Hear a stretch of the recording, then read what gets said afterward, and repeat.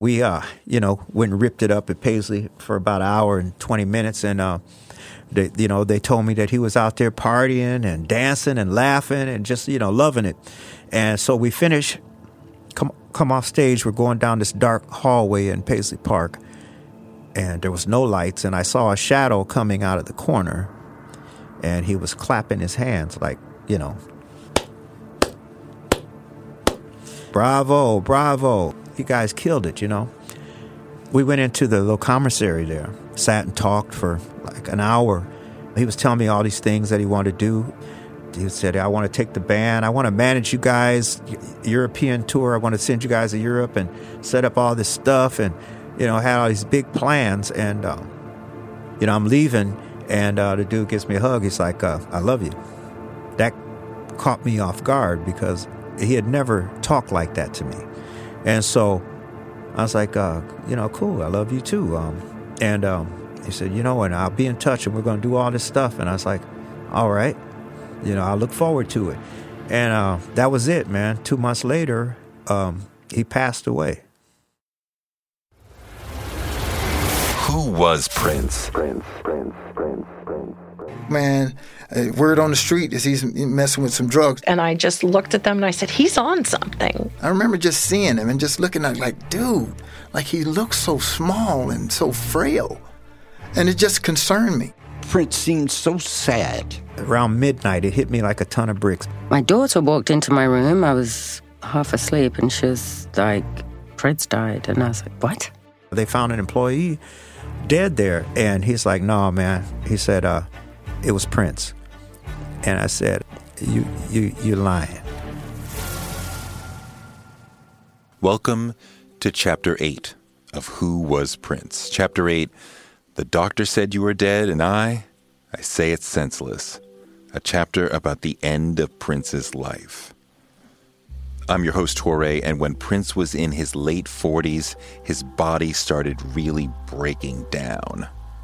You're talking about somebody who wore heels. Not just wore them, but danced in them strenuously and jumped in them and ran all over the stage in them and jumped up on speaker cabinets and did splits in heels. That can't be healthy for your feet, your hips, your knees. It's got to take a toll. By the Double O's, he'd been touring for almost 3 decades straight. He did over 20 tours between 1979 and the mid-Double O's, around 1,000 shows. There's almost never a year when he's not on a major tour. He complained of intense pain in his hips and his knees, but for years he refused to get surgery because of his aversion to doctors and because of his faith. He was a Jehovah's Witness then. I saw him perform at Madison Square Garden in 2010, and he came out in flats rather than heels, holding a cane. And even though he rocked the house, something felt wrong. I called a friend who was close to him and said, why is he in flats? And he said, Prince is in a lot of pain. Morris Hayes talked to Prince about that pain many times. By the time it got to the end, man, all I know is stuff looked weird and things was going. And I did know that Prince was dealing with issues like his hips, to which sometime he'd tell me it was his knee or something. I remember being with him and Tyler Perry one night, and he was telling me about how that he had talked to Tiger Woods' doctor and about getting some knee surgery or something. And I was like, knee surgery? And I'm like, okay, bro. I said, well, you get your knee fixed. And I said, Prince, do it. I said, the only thing you're going to be pissed off about is that you didn't do it sooner, bro. Go get it done, man, and call it a day. You jump off of speakers, you wear high heels. Nobody can sustain that forever. So go get it hooked up, man. They can do it. At some point, Prince began dealing with it by using opioids like fentanyl. Now, this is surprising because it runs counter to everything we know about Prince. He was anti-drugs when he was a teenager, wouldn't even smoke weed. When he was a young rock star in the cocaine-obsessed 80s, he abstained. He staunchly avoided drugs when he was a young man, the time of your life when you expect someone to try. But in a way, it's not surprising that Prince fell into addiction when he was older because he was all about the work and performing. And when he got older and didn't have a family to go home to and only had his fans, He had to violate his own laws in order to be able to keep working because his body was falling apart and he needed the opioids to keep going. It wasn't rock star excess. It wasn't hedonism. It was about managing pain so he could get back to work, which is exactly why so many Americans use opioids. And like so many of us, at some point, he became addicted. Morris Hayes talks about a time in the early 90s when he tried to talk to Prince about his drug use. There was a time that I had approached him back in the 90s when I thought he was, we were just sitting around talking and Prince was just like killing us. And one of the cats was like, man, word on the street is he's messing with some drugs or whatever. And I said, do you believe that? And he said, well, yeah. And I said, well, then you ain't shit, because if you think that's the case, then you ought to say something to him. And then I remember, just kind of feeling like, well, I'm going to say something because if he is and he dies, I don't have a job anyway, so I might as well say something about it. I go in his office and I tell him, I said, Prince, I didn't say who said it or nothing like that. I didn't want to throw nobody under the bus, but I just said, look, man, word on the street, I just said it like it was said to me. I said, word on the street is you're doing drugs. And I said, if you are, your slip is showing, bro.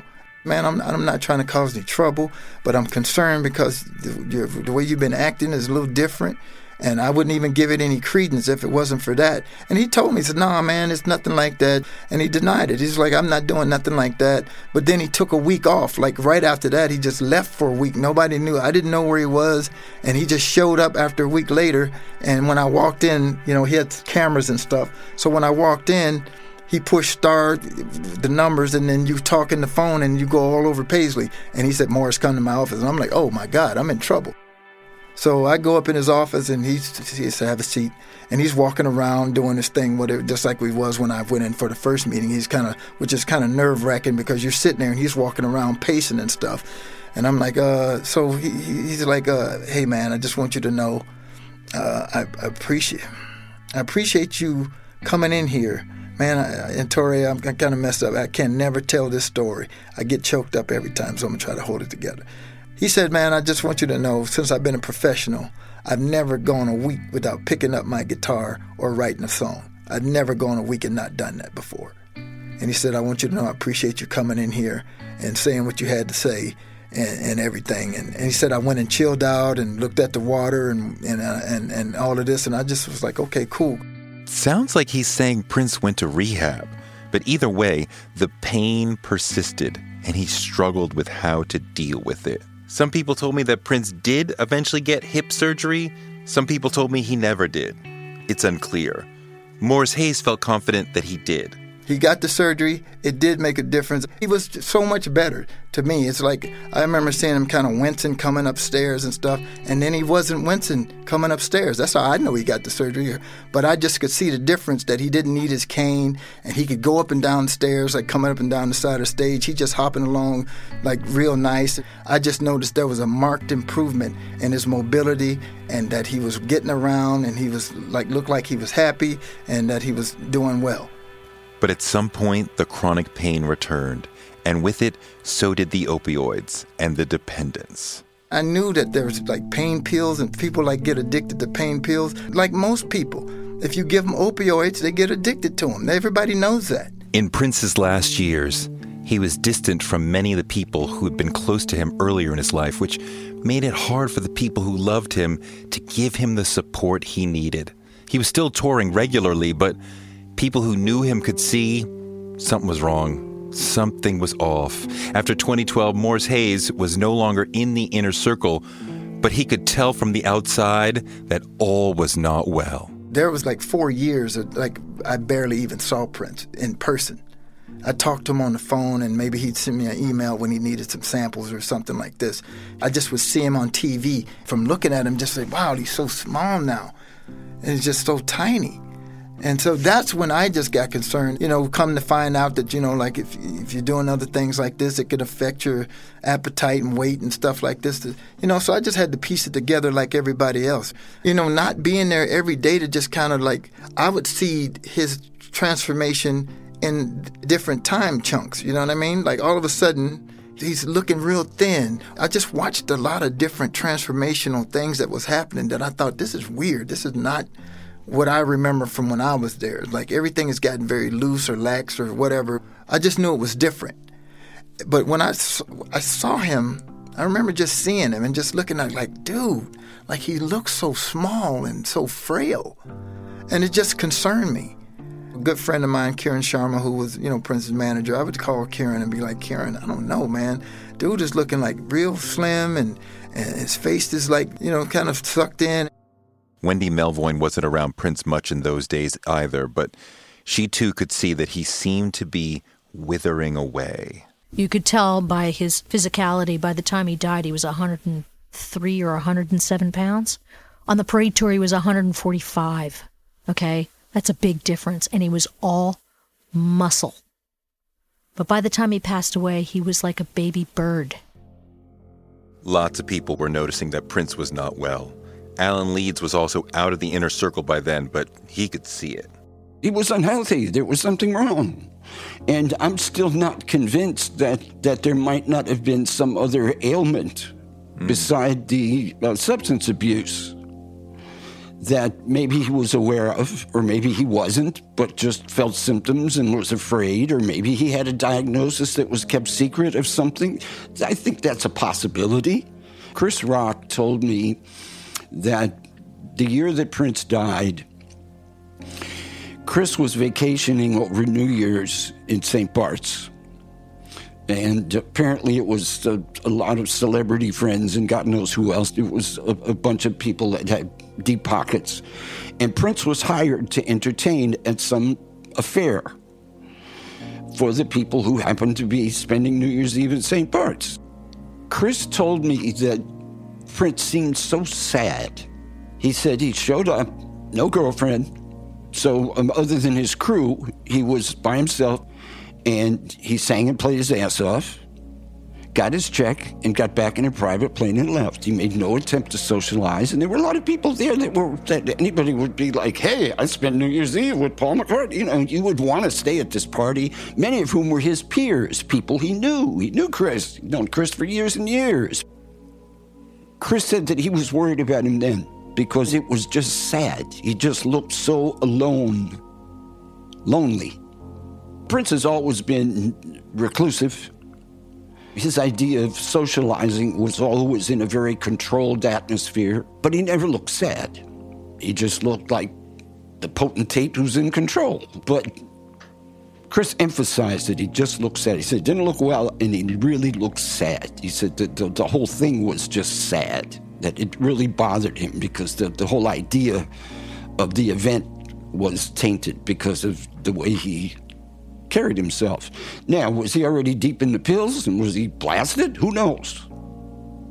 This is a guy who'd been married twice unsuccessfully, had wanted to have kids and fathered one kid, tragically passed away very quickly after birth, and was living in an apartment in Paisley Park that had begun as his office. I mean, it always had a bed in it in case he wanted to take a nap, because he would record for days on end.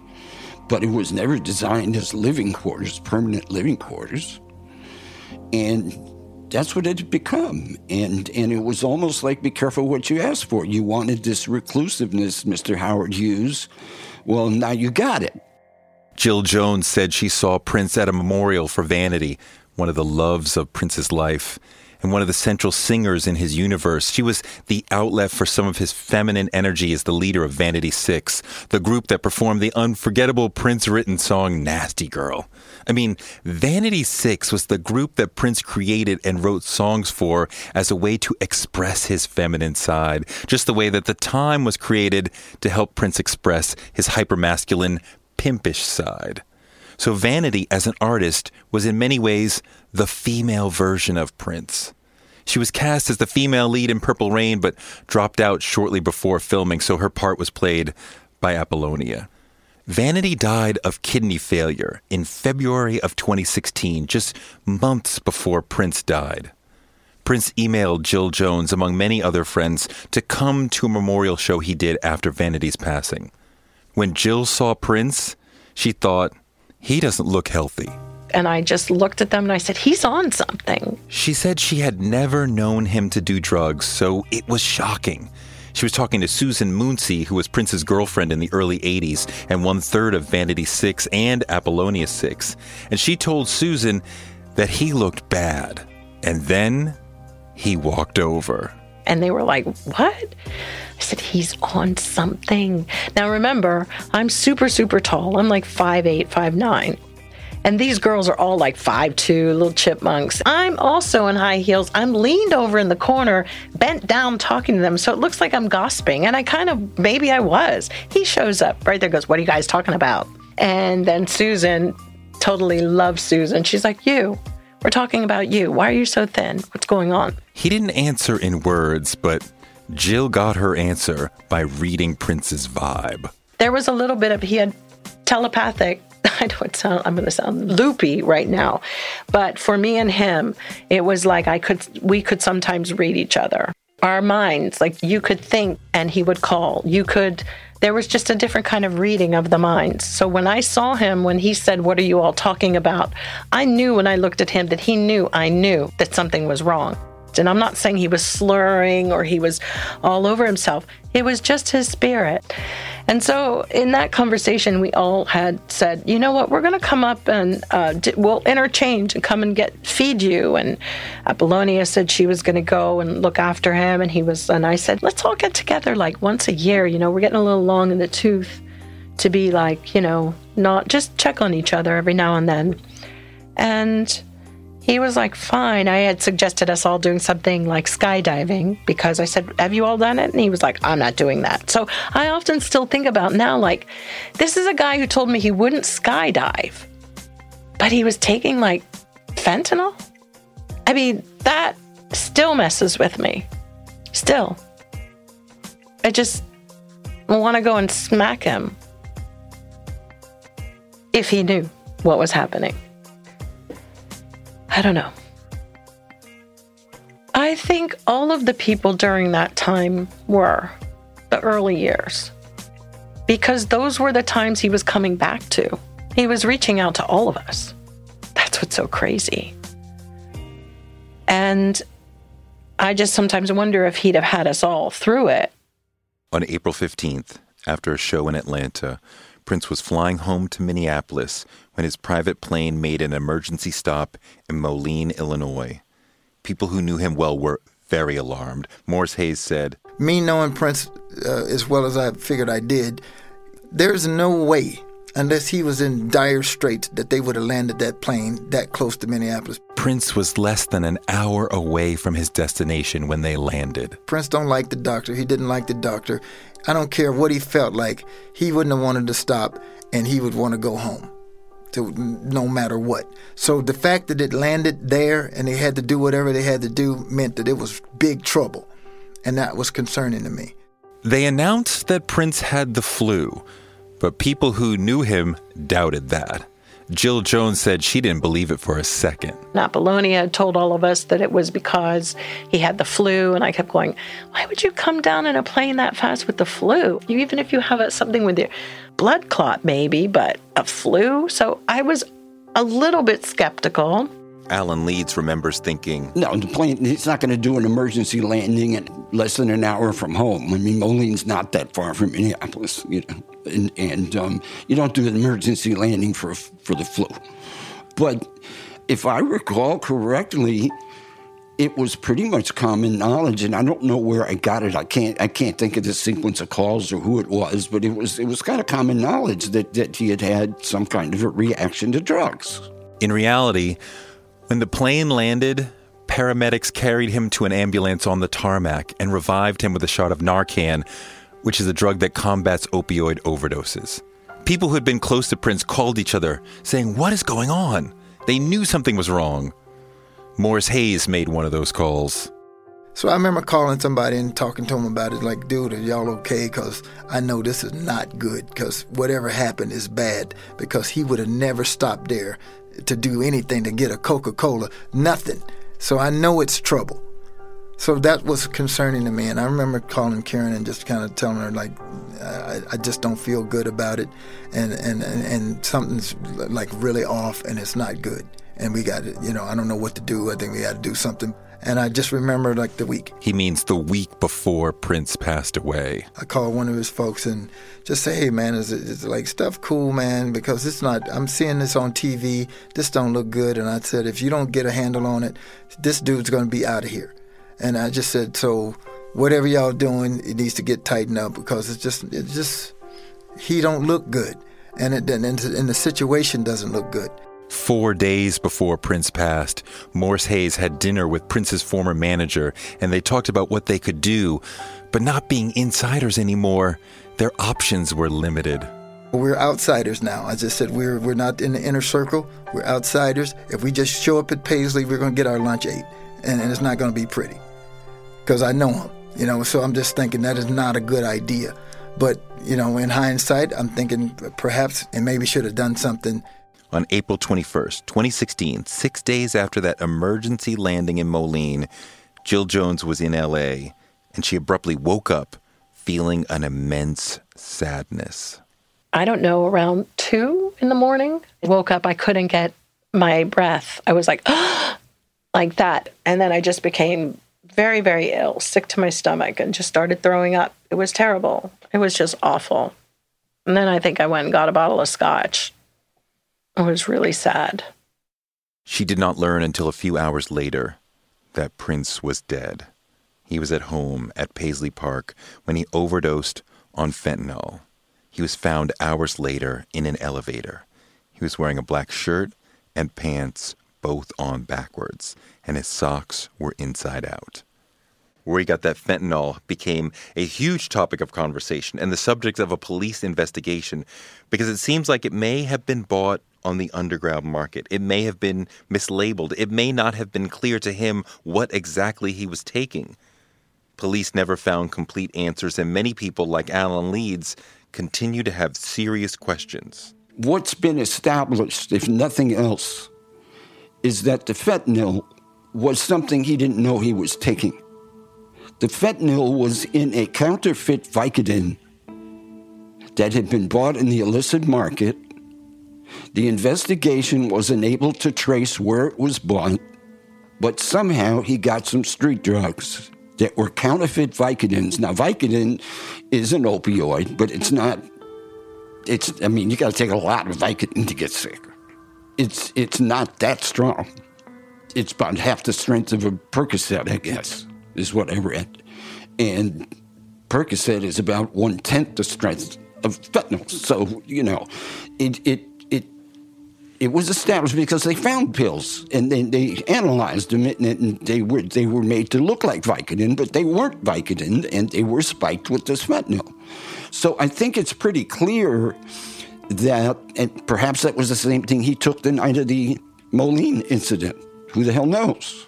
The reason you would buy street drugs is because you're taking too many in the first place and you can't get them legally because the doctors have a limitation on how many they'll prescribe.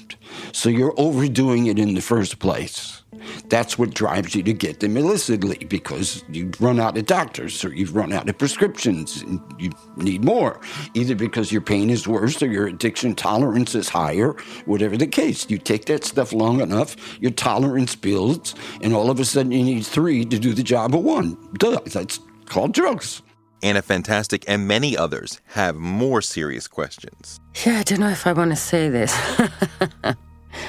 But don't think he just, went out in the streets and got these counterfeit pills himself off anybody. So something's, not right. And I don't think people had his best interest at heart. I just don't. Whether it was accidental or foul play, there's, more involved in this for sure. Prince's death had a massive impact on all of us. For those who had been close to him, it was acutely painful. I couldn't believe it. When they said they found the body there, I kind of knew it was him immediately, but I kept hoping it was somebody else. Like so many who were close to him, she was angry with herself and with the people around him. Feeling like, God, why didn't we get there quicker? And then you want to blame everybody. And I still kind of do blame them. She blames the inner circle that was with him at the end. Yes, I do. I think they're silent and they have to live with whatever it is. That's just their thing. That's how they do friendships. But normal, healthy, reasonable, rational people in the world, good people, don't. But, you know... It's hard to stop an addict. They will fight you to get their drug. They'll lie, they'll trick you, they'll do anything. After he died, investigators found pain pills hidden in vitamin bottles and aspirin bottles. But the people around him knew the situation was dire. The day before he died, someone called an addiction specialist in Los Angeles and said they needed him to come right away. The specialist said he could not come that day. He could come the following day. And Prince's camp told him that would be too late. The man sent his son, who also worked in treating addiction, and the son was one of the people who found Prince's dead body. I grew up with people who had addiction problems, and I know what it's like. The codependency of, just I wouldn't have left anybody. After Prince died, Morris Hayes' phone started ringing off the hook. You hear the phone going like this, and it just was constantly when I'm like, what is going on? Like, I go in the room, and it's just like moving on the table, like it's going to vibrate off the table. Man, bro, I turn my phone over. You know how you click the screen, and then the screen comes on? I had 450-something messages. 400. I had never seen a number like that on my text messages before. Like 400 messages on my text message. And I'm like, what in the hell? And so it was ringing. It was a guy named Greg Sane back in Minneapolis, a guy I used to be in the band Carmen with. And he said, bro, are you watching the news? Like, turn on CNN. I'm like, what? Like, what's that? He said, man, turn on the news. I go turn on the TV, and it's like helicopters flying over Paisley. And I'm like, what is going on? I'm standing there looking at it like, what's happening? What's going on? And they're like, yeah, we got reports that Prince is, and I'm like, get out of, and my stomach just goes in my shoes. And I'm just like, oh my God, like what is, and just my air goes out. And when a report comes, they think I just break down, bro. I'm like crying like a baby. Like my gut is like I've been stabbed in the stomach. And the first thing I'm thinking about is what I told Karen. Like, if they don't do something, he's out of here, is what I told her. If somebody don't, I told her, I said, they have to do it. They're the inner circle now. They have to fix it. And I say, they have to do it. And when I saw that happened, I realized they didn't do it. And my stomach just literally, I just fell to my knees. And it was like somebody stabbed me. That's and like I said, everything going through my head is like, I screwed up. I should have went. I should have did this. Manuela Testolini, Prince's second wife, called Maite his first wife and told her, and they cried together. Anna Fantastic was at home in California, lying in bed. My daughter walked into my room. I was half asleep, and she was like, Prince died. And I was like, what? Are you sure? She was like, yeah. And so I just pulled the covers over my head and cried. Influencer. It's a word that gets tossed around a lot these days. There is a woman who went the distance, who broke ground as the first true influencer by living a remarkable life. Her name, Elizabeth Taylor. I'm Katy Perry. This is the story of the original influencer. This is Elizabeth the First. Elizabeth the First, the podcast, wherever you listen. Susanna Melvoin was in a college classroom taking a class when another student yelled out, "Oh my God, Prince is dead." Susanna didn't believe it, but when she looked at her phone, it was exploding with messages. She ran out of class and called Wendy, who was at home. They cried together.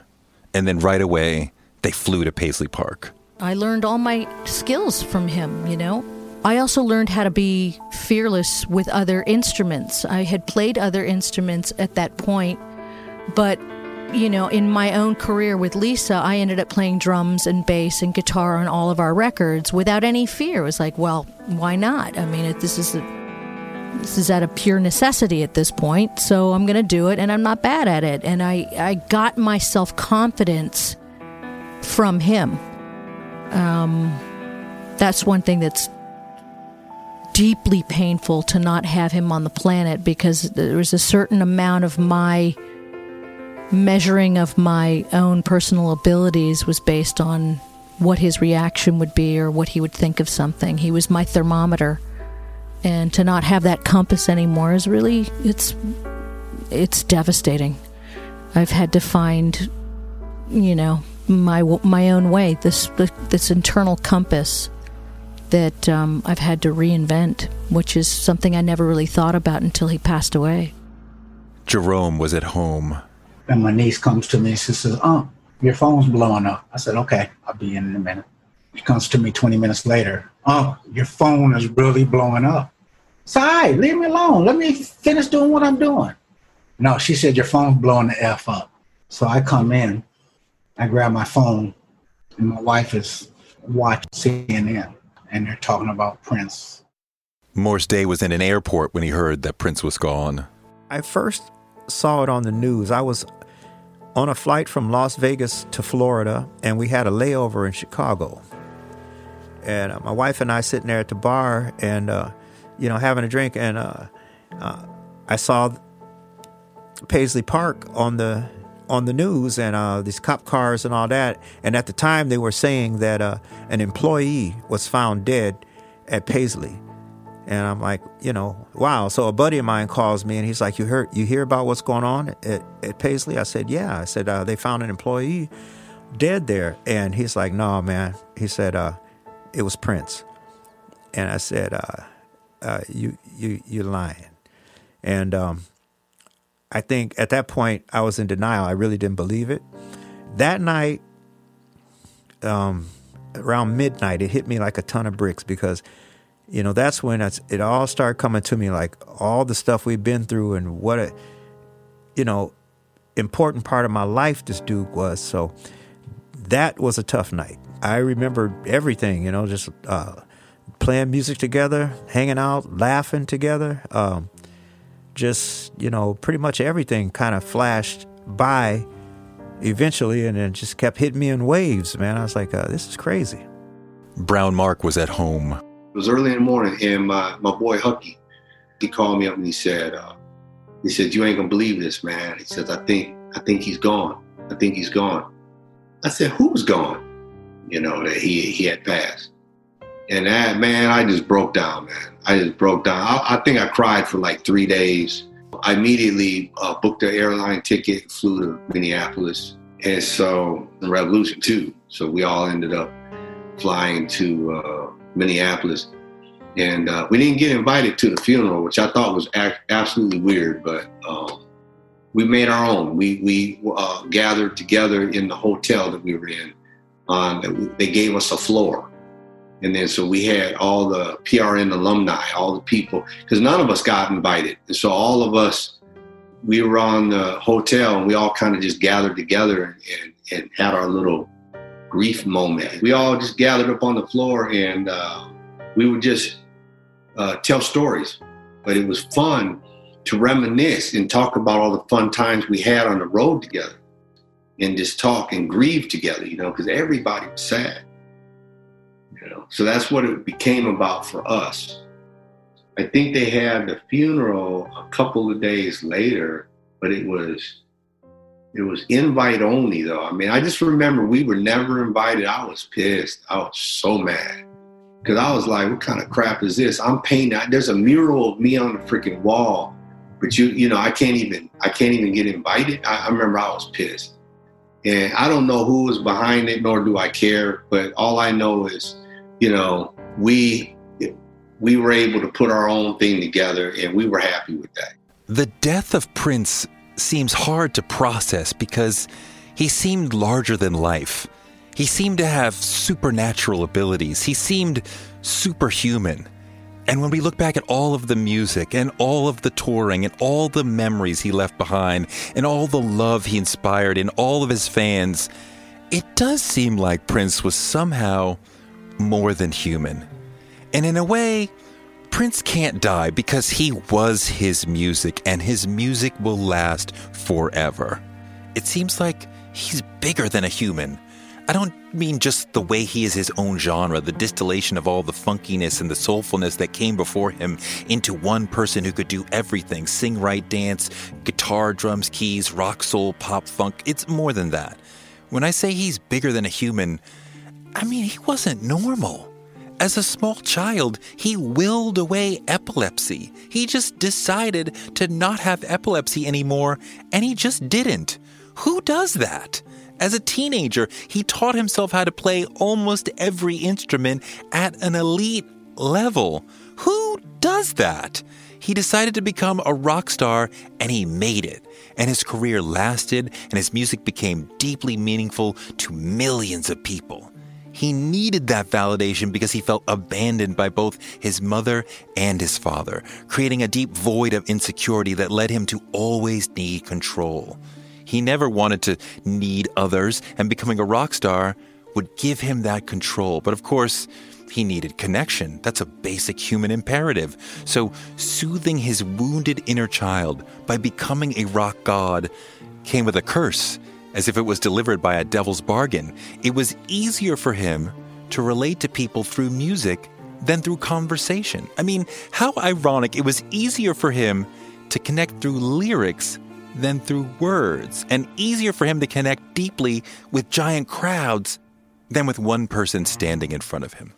His career was filled with all the dreams. He made an iconic film about his life. He toured the world over and over. He had tons of money, got all the awards, had amazing girlfriends, influenced a whole generation, and yet he had no family.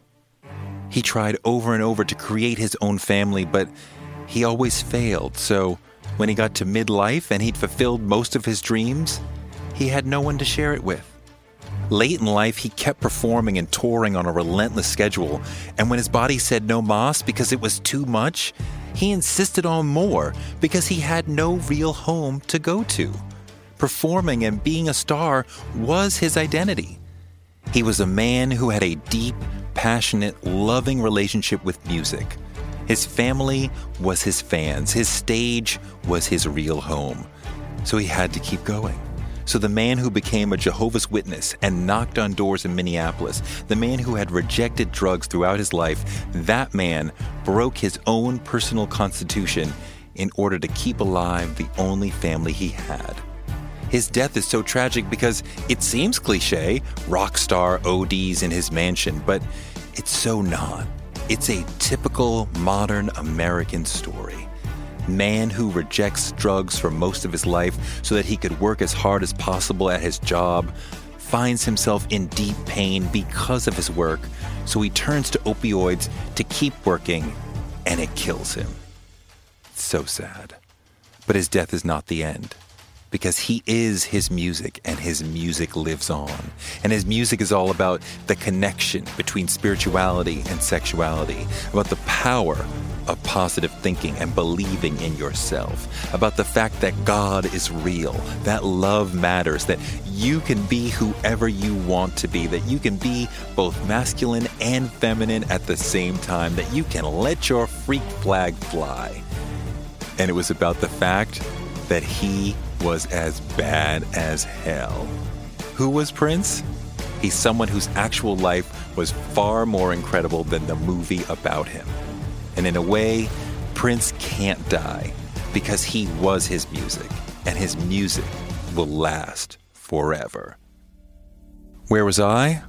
I was giving a speech in Detroit when the news started to spread. When I came off stage, I had to meet and greet folks in the audience and sign books and all of this. But I did glance at my phone and noticed that the number of texts and missed calls was way, way higher than I had ever seen. But there were all these people all around me saying, "Hey, great speech, nice to meet you," all this stuff. But the 20th person I encountered said, "Do you know that Prince died?" It was a woman who was holding my book about Prince. And I said, "No, that's not true." Just reflexively, no.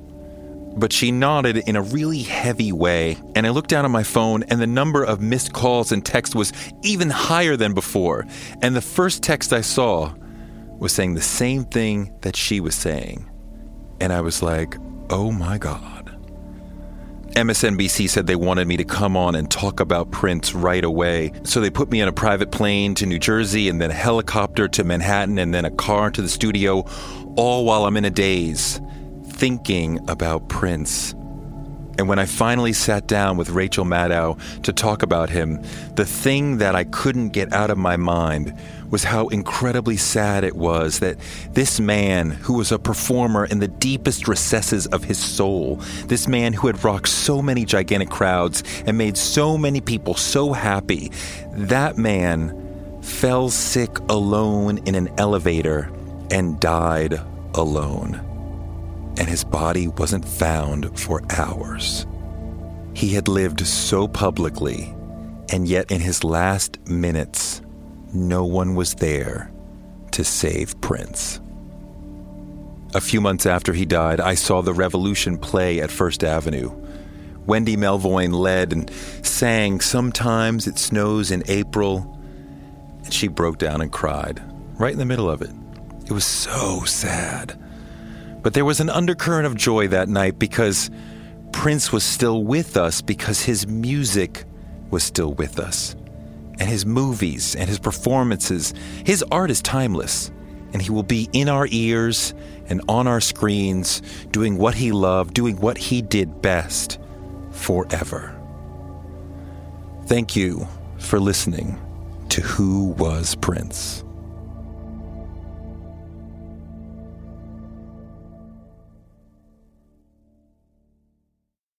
Thanks for listening to Who Was Prince? Please share with your friends if you liked the show. Our executive producers were me, Torre, Chris Colbert, Adele Coleman, and Ryan Woodhall. Our technical producer, Byron Hunt. And our distribution was by DCP Entertainment.